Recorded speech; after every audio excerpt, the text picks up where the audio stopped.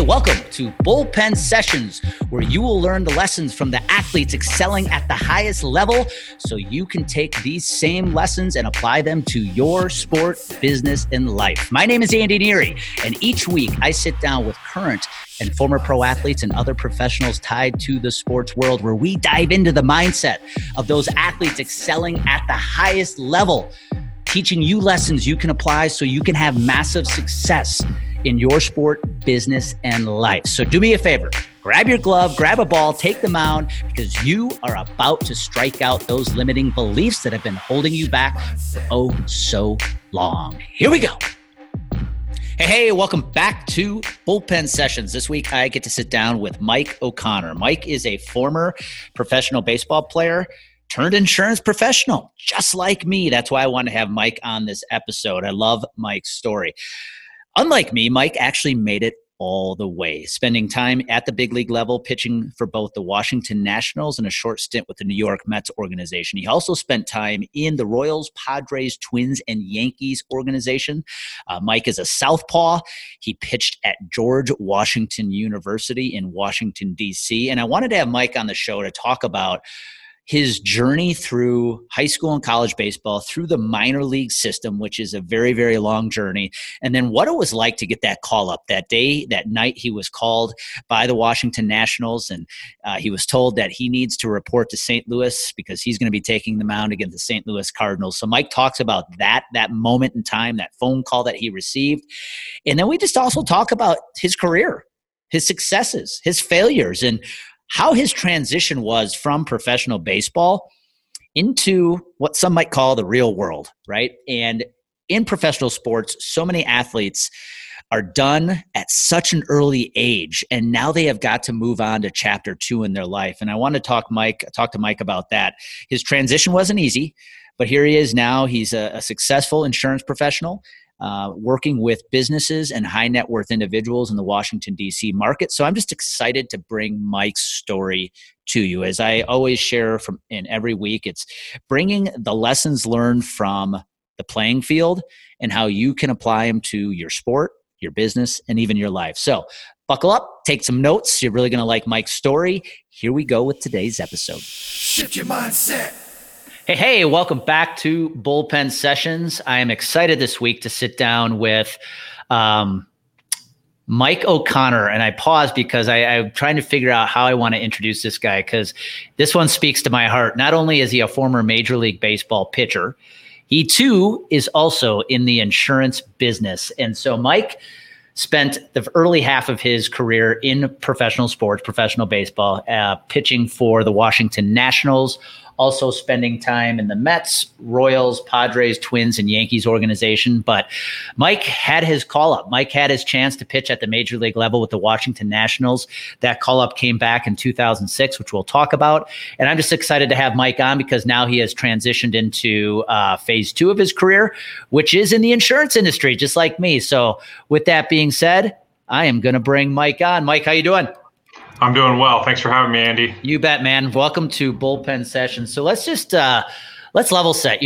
Obviously we're going to talk about your career with the Washington Nationals at the professional level. Go back to being a kid. I know you were born in Dallas, right? Correct. But grew up in Baltimore? Yeah, I grew up outside of Baltimore in Ellicott City, and went to high school in Baltimore at Mount St. Joe. Okay. Growing up, was baseball something you were always passionate about? I think sports in general is something that I, spent a lot of time with. I mean, growing up, soccer, basketball, swimming, baseball, and then, as I got into high school, it, kind of happened that, I realized basketball probably wasn't, in my future, and really, those were the two, basketball and baseball were really the two sports that I loved the most, and so I really went all in on baseball in high school, and wanted to play in college, and ended up going to GW to play. Okay. George, for those that don't know what GW is, we're talking George Washington, which is right in DC, correct?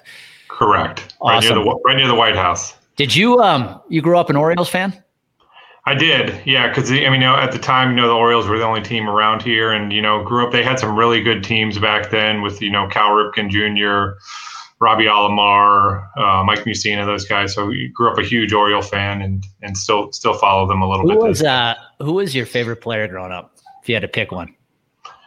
I was all, pitching was really my thing in baseball. I mean, growing up, I mean, and when we came from Texas, we still kind of followed the Rangers. Nolan Ryan was with the Rangers. He was kind of the guy. Randy Johnson was probably right behind him. Big left-handed pitcher. And then, Mike Mussina and Cal Ripken were kind of the two local guys that I really followed.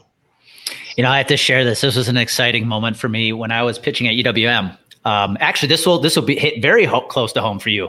My pitching coach was Todd Froworth. So, and you probably remember Froworth. He was a middle reliever for the Baltimore Orioles, submarine pitcher. And this was still back when it was one of the last years the Brewers were in the American League. And so they were playing the Orioles. The Orioles were in town, and Mussina actually came to our practice and worked with all the pitchers in the bullpen. That was it was a really fun experience to be able to work with him because his mind was magical. Yeah, that's cool. Yeah, I definitely remember Todd Froworth. They would play the Yellow Submarine or something when he came out. So definitely remember him well. So that's cool. So let's talk about, you go to Mount St. Joe's just outside of Baltimore. Was there a point, when you were in high school where you remember that, okay, I have the ability to pitch at the next level. I have the ability to pitch in college. Yeah, I mean, I think, when I was, 14, 15, I was, doing really well pitching wise and, played with a really good team. We ended up winning the ABC World Series when I was 14 and, played with some really good players. Then dealt with some injuries during high school, just kind of, shoulder issues. And then my senior year, everything kind of came together and was hoping to play Division I. I was really focused on that was my goal and, kind of held out till late and things were able to come together my senior year. And that worked out for me. But yeah, I mean, I played with a lot of really good players and, kind of seeing where they were at. I mean, I graduated high school with Mark Teixeira, who was a potential first-round pick out of high school, and seeing where he was at and some of the other guys, just trying to keep up with the other top players around me. I think was something that was really, really helpful for me. He ended up going to Georgia Tech, right? Correct. Yeah, he ended up not signing out of high school and went to Georgia Tech for 3 years. So you end up choosing George Washington, which is in the Atlantic 10. Did you have any other offers coming out of high school? Yeah, I mean, there's a couple other local schools who were interested. University of Maryland was pretty interested at that time. Their program was, dealing with some issues. They weren't the program they are now. And Towson and William and Mary was also like the other school that was interested. So that was kind of my top four. And then there's some other schools in the area that I, was interested in as well.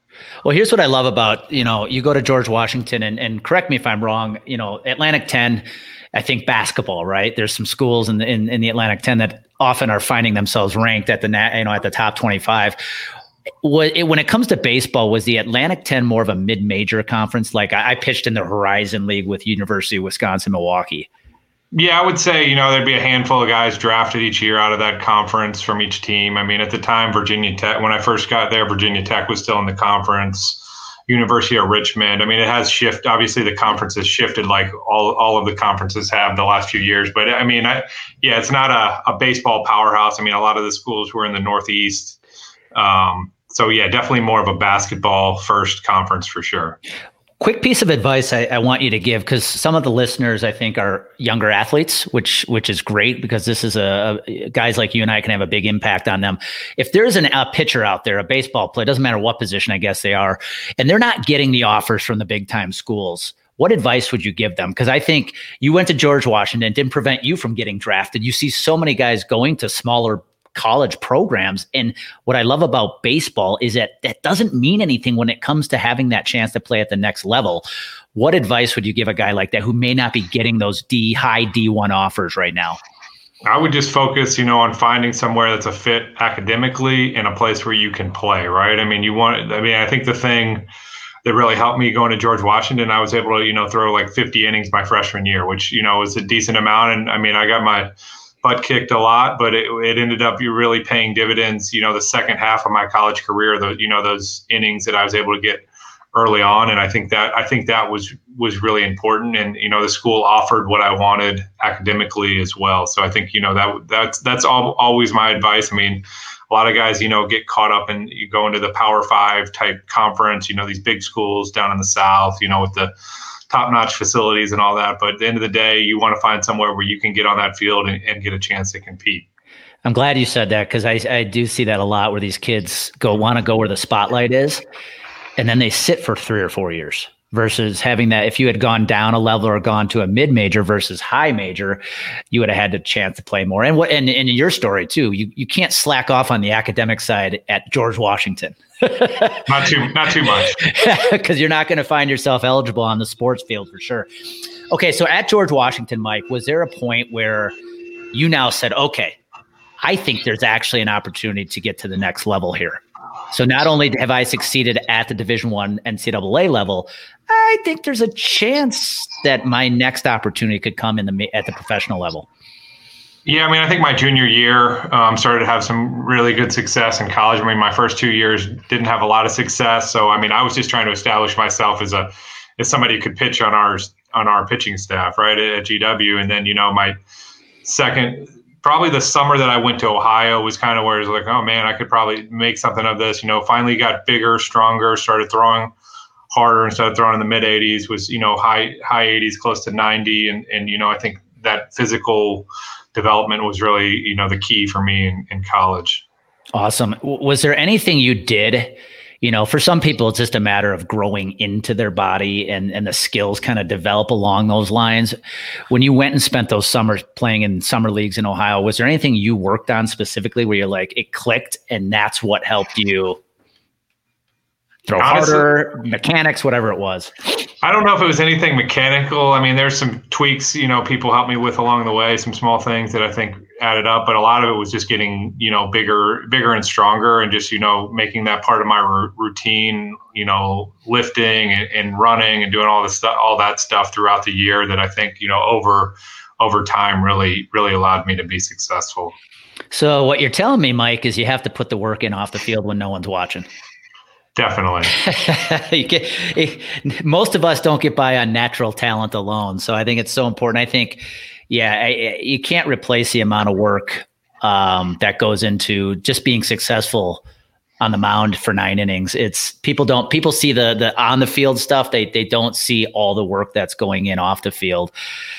So here you are, you get drafted, right? 7th round by the Washington Nationals. Were they still the Expos at that time, or were they the Nationals? It was. I got drafted by the Montreal Expos. So whenever I do baseball camps, tell kids they don't even know who that is. So it really ages me. So that's good. But here's the cool thing: do you still have some Expos gear? I have some jackets and bags and stuff up in my attic. So yeah, I definitely have a couple things. Those things are worth a lot now because the logo doesn't even exist anymore, right? What was life like? I think people again see the athletes at the major league level. If you were to give somebody in a minute or two a summary of what life is like at the minor leagues, what would you say? I think it's a grind, right? I mean, and it's every day. You really have to love baseball to get through it. I mean, starting off, you don't play at the best facilities. I know some of that's changed the last 20 years, but when I got drafted in 2002, I went and played for the Vermont Expos, and it was, we played at the Vermont University baseball field. I mean, they had a good fan base, but it was an much older facility, and you travel around from city to city and play a game pretty much every night, and just getting used to that lifestyle and what it takes to be able to prepare yourself to perform at that level. A high school buddy of mine actually played in Vermont just a year or two ahead of you. Nice. He was drafted in the Expos organization. I remember seeing his pictures and stuff from Vermont. Okay, so you're in the minor leagues. You're traveling around. I think that's one thing people don't understand. The like you said, the grind that goes into this. Did you have a rapid ascent to AA and AAA, or did you find that it was kind of just a matter of consistency and patience, that if you just focused on what you needed to do every day, every inning, that the rest would take care of itself? Kind of describe your journey through minor leagues individually, specifically you. Yeah, I mean, I had a decent first short season, and went to Savannah. They wanted me to make some changes in how I pitched, and that kind of led to me losing my best pitch that I got drafted because of my curveball slider.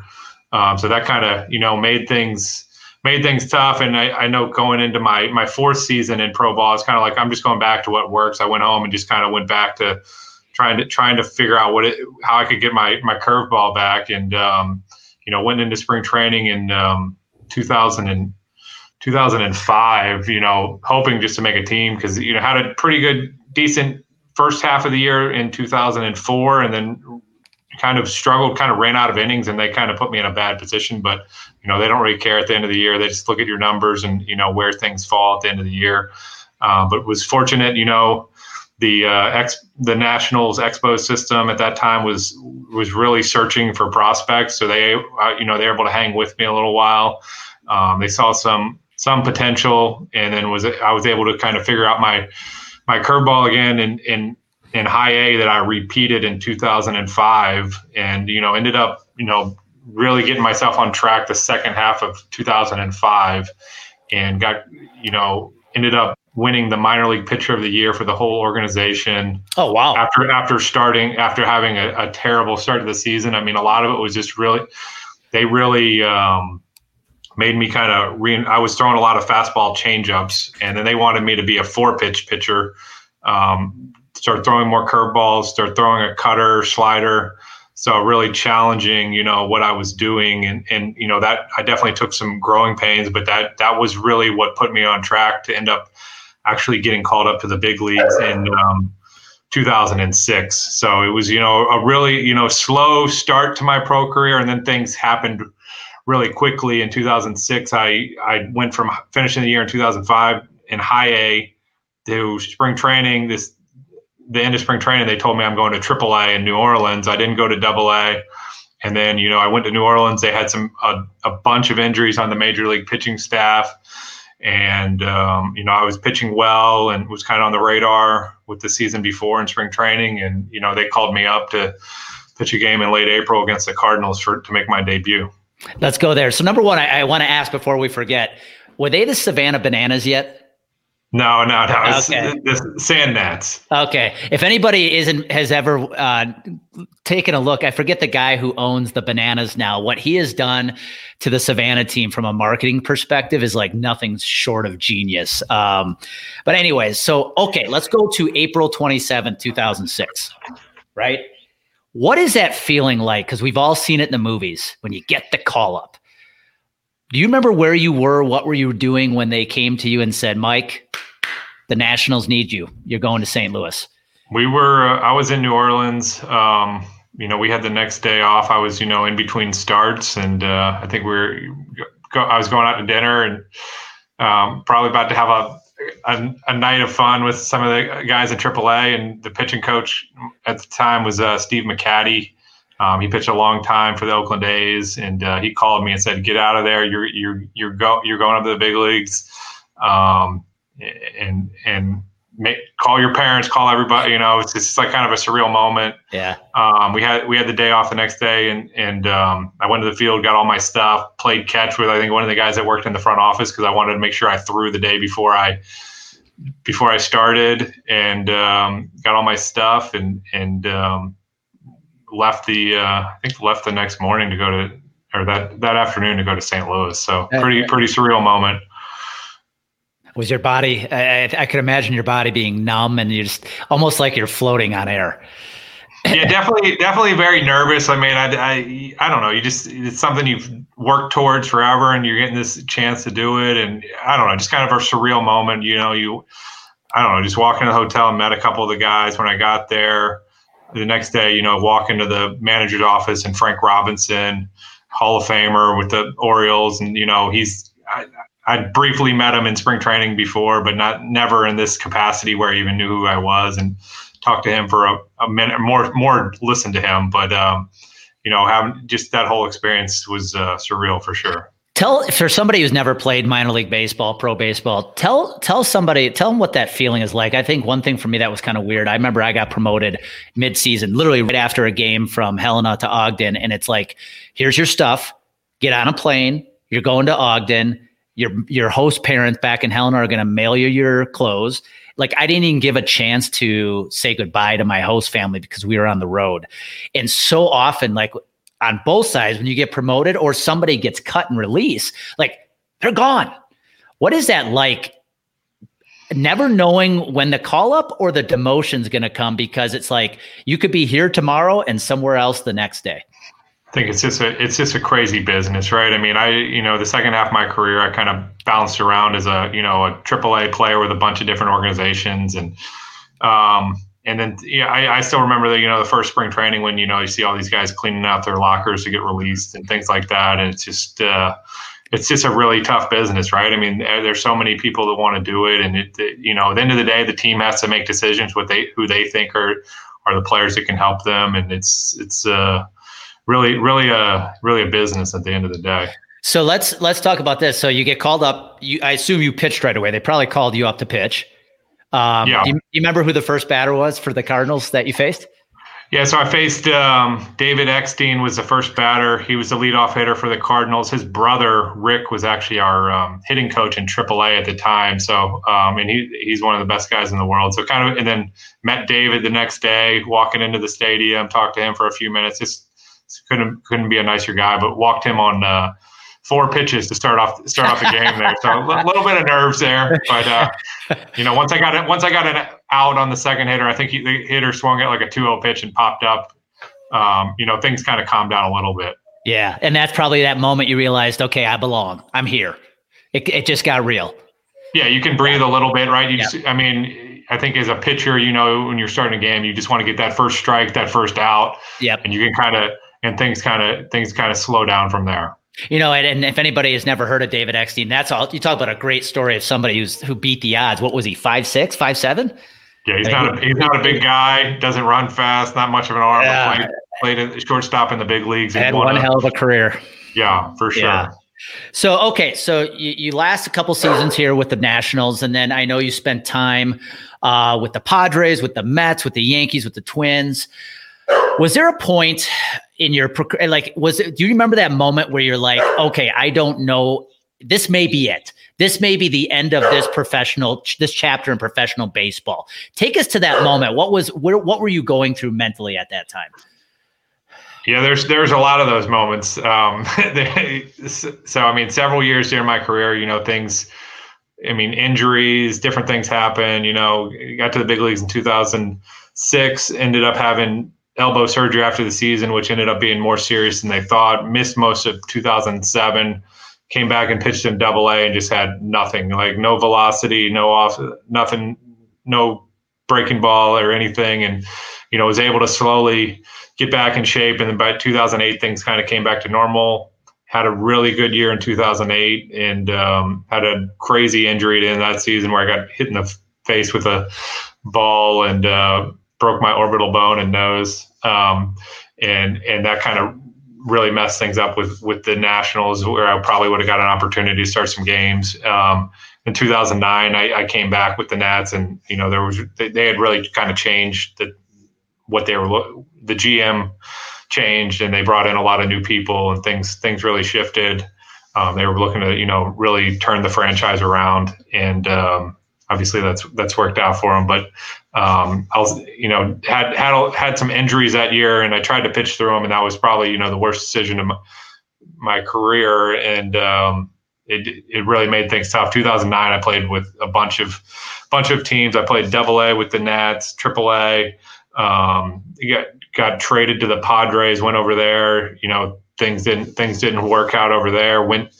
Got released, played independent ball for about 3 or 4 weeks, started to throw better while I was there, and then went to finish the season with the Royals in AAA and started off okay, and then had some really, really tough outings there to end the season. So that end of that year, I was like, man, is this it or what? And then ended up going to pitch down in Venezuela and kind of was able to, just work on things and ended up getting released while I was there after 6 weeks, and then just went home and just worked out and really just was like, all right, this is it, and then got myself back in shape, was healthy, went to spring training, was fortunate, somebody I knew the assistant GM with the Mets, and they were willing to bring me to spring training. There were some people I knew over there from the Nationals that were in the front office too. And they brought me in as, somebody they could bring to spring training, and was healthy, pitched really well, and made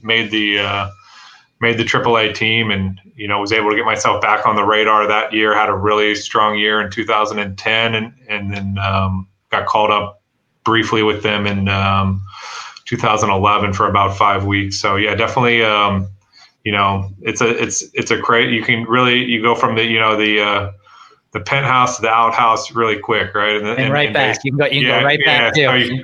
So it's crazy. And to your point, you have no control. That orbital bone injury, like who knows where you would have gone had you not had that injury, right? Like there's so many things that are out of your control.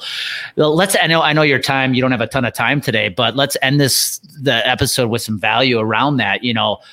The thing about sports people don't realize is when that chapter's over, you're still in your 20s, maybe early 30s. Like you have a lot of life left.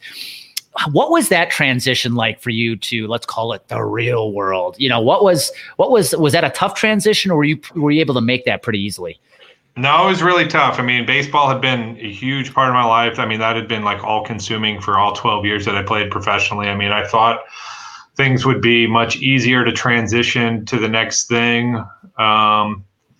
And just, have my degree in finance from GW, but it was just really hard to figure out what that next thing was. All of a sudden I went from doing, the one thing that I loved for a long time, and you got to figure out that next thing. And, I had no idea what that was for about 2 years. So it was really a tough time in my life. But I think, once I kind of, decided that I really wanted to try something outside of baseball, that, things started to become more clear to me what I wanted to do, and kind of honed in on a few industries with the help of a career transition program with Major League Baseball. They helped me kind of put together a framework for a plan that kind of got me on the right track. It was just, definitely a tough thing to do, though, to kind of reinvent yourself in your early 30s after you've had success in something, and then really having to kind of start back over at the bottom again.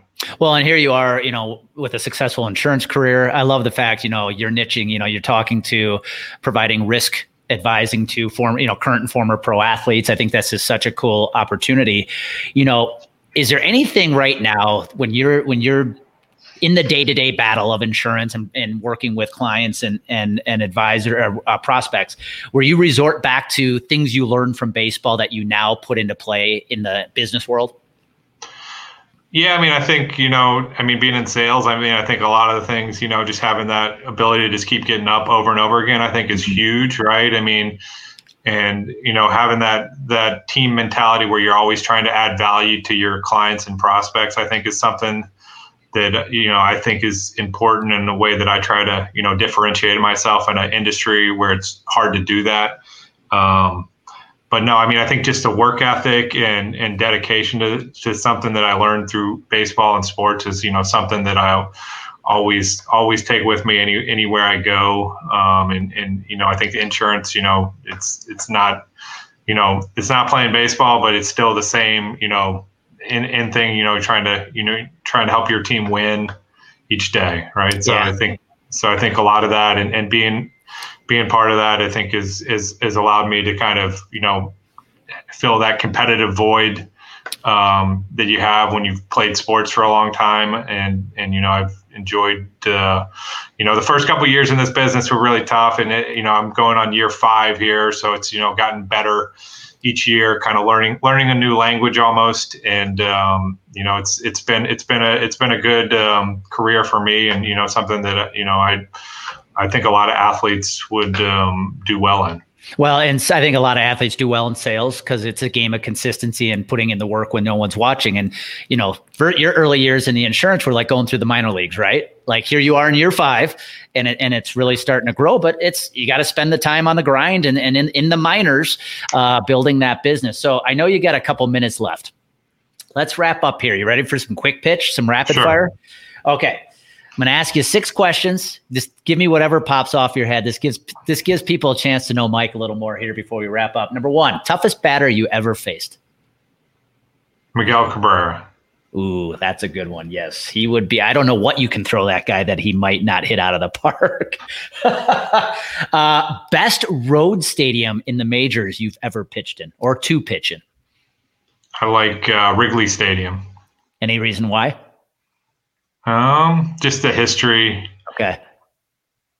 So I think the older parks definitely, thinking that, Babe Ruth and all these guys played in those stadiums is just crazy. Okay, awesome. Best minor league stadium you ever pitched in? Or favorite crowd, favorite fans from the minors? I always liked Toledo. Okay. For AAA with the Tigers. Really cool downtown, old stadium right in the middle. So awesome. I always like going there. Awesome. True or false? You're a lefty, you're a southpaw. Most lefties balk with their pickoff move. False. Oh, come on. All right, 2 more questions and I'll let you go. Best game manager you've ever pitched to? Catcher. Best catcher, best game manager, pitch caller you've ever thrown to? I pitched to some really good catchers during my career. Probably the one that every time I shook him off, I think I gave up a hit with the Yankees. One of my last, Francisco Cervelli. Ooh, nice. And he just retired recently, didn't he? He did just retire. He's a really, really smart guy. And, the way he called a game, he kind of was one step ahead of the awesome. Batters consistently. Yep, that's why catchers make great managers. Last question. You got 1 pitch to close the game out. What are you going with? Not my fastball. I like that. Well, Mike, last piece of advice. If there's an athlete listening in, looking to transition into college ball, or maybe their college career's coming over, or their pro career's about to end, or a business executive whose transition is coming either to retirement, a new gig, whatever that might be, any advice you'd give them? As far as transition, I think everybody's got their own, mindset, and just try to figure out what you want to do next. And it's definitely a process, but I think, taking the time to figure that out, I think can really make sure that you can stay in one place for a while instead of jumping around. I like that, because I know when I got released, I think I jumped too fast into the business world when I should have taken my time and maybe played some independent ball or enjoyed life a little bit at such a young age. So I appreciate that. That means a lot to me. So Mike, appreciate your time, man. I know you're busy and you got to run, but I really appreciate this. I think a lot of young athletes, a lot of business professionals are going to take a lot from this, because you're a journeyman of consistency, patience, and you've been to the top, and you're about to go to the top again in a different sector of in the insurance industry. So thank you one more time. If somebody wanted to reach out to you, Mike, quickly, how can they get in touch with you? LinkedIn's probably the easiest way. Mike O'Connor on LinkedIn or, Facebook. Awesome. And you'll see Mike's profile picture of an image of him with the Nationals on the mound. So Mike, thank you. Guys listening in, I hope you took a lot of notes. Mike's got a great story. And as I always say, you know what happens when clarity and confidence collide? Action happens. Go make it happen today. Shift your mindset. Thank you for listening into this week's episode. And if you know of any other high achievers like yourself that you think would benefit from this episode, please do me a favor. Please share this with them. You would help me go a long way in sharing this message, getting this message out to as many people as possible. I'd be forever grateful. And if you really found benefit from today's episode, do me a favor, go subscribe to the podcast, give it a 5-star rating, leave a great review. It always helps to make sure that this podcast is getting in front of as many ears and eyeballs as possible. Thank you.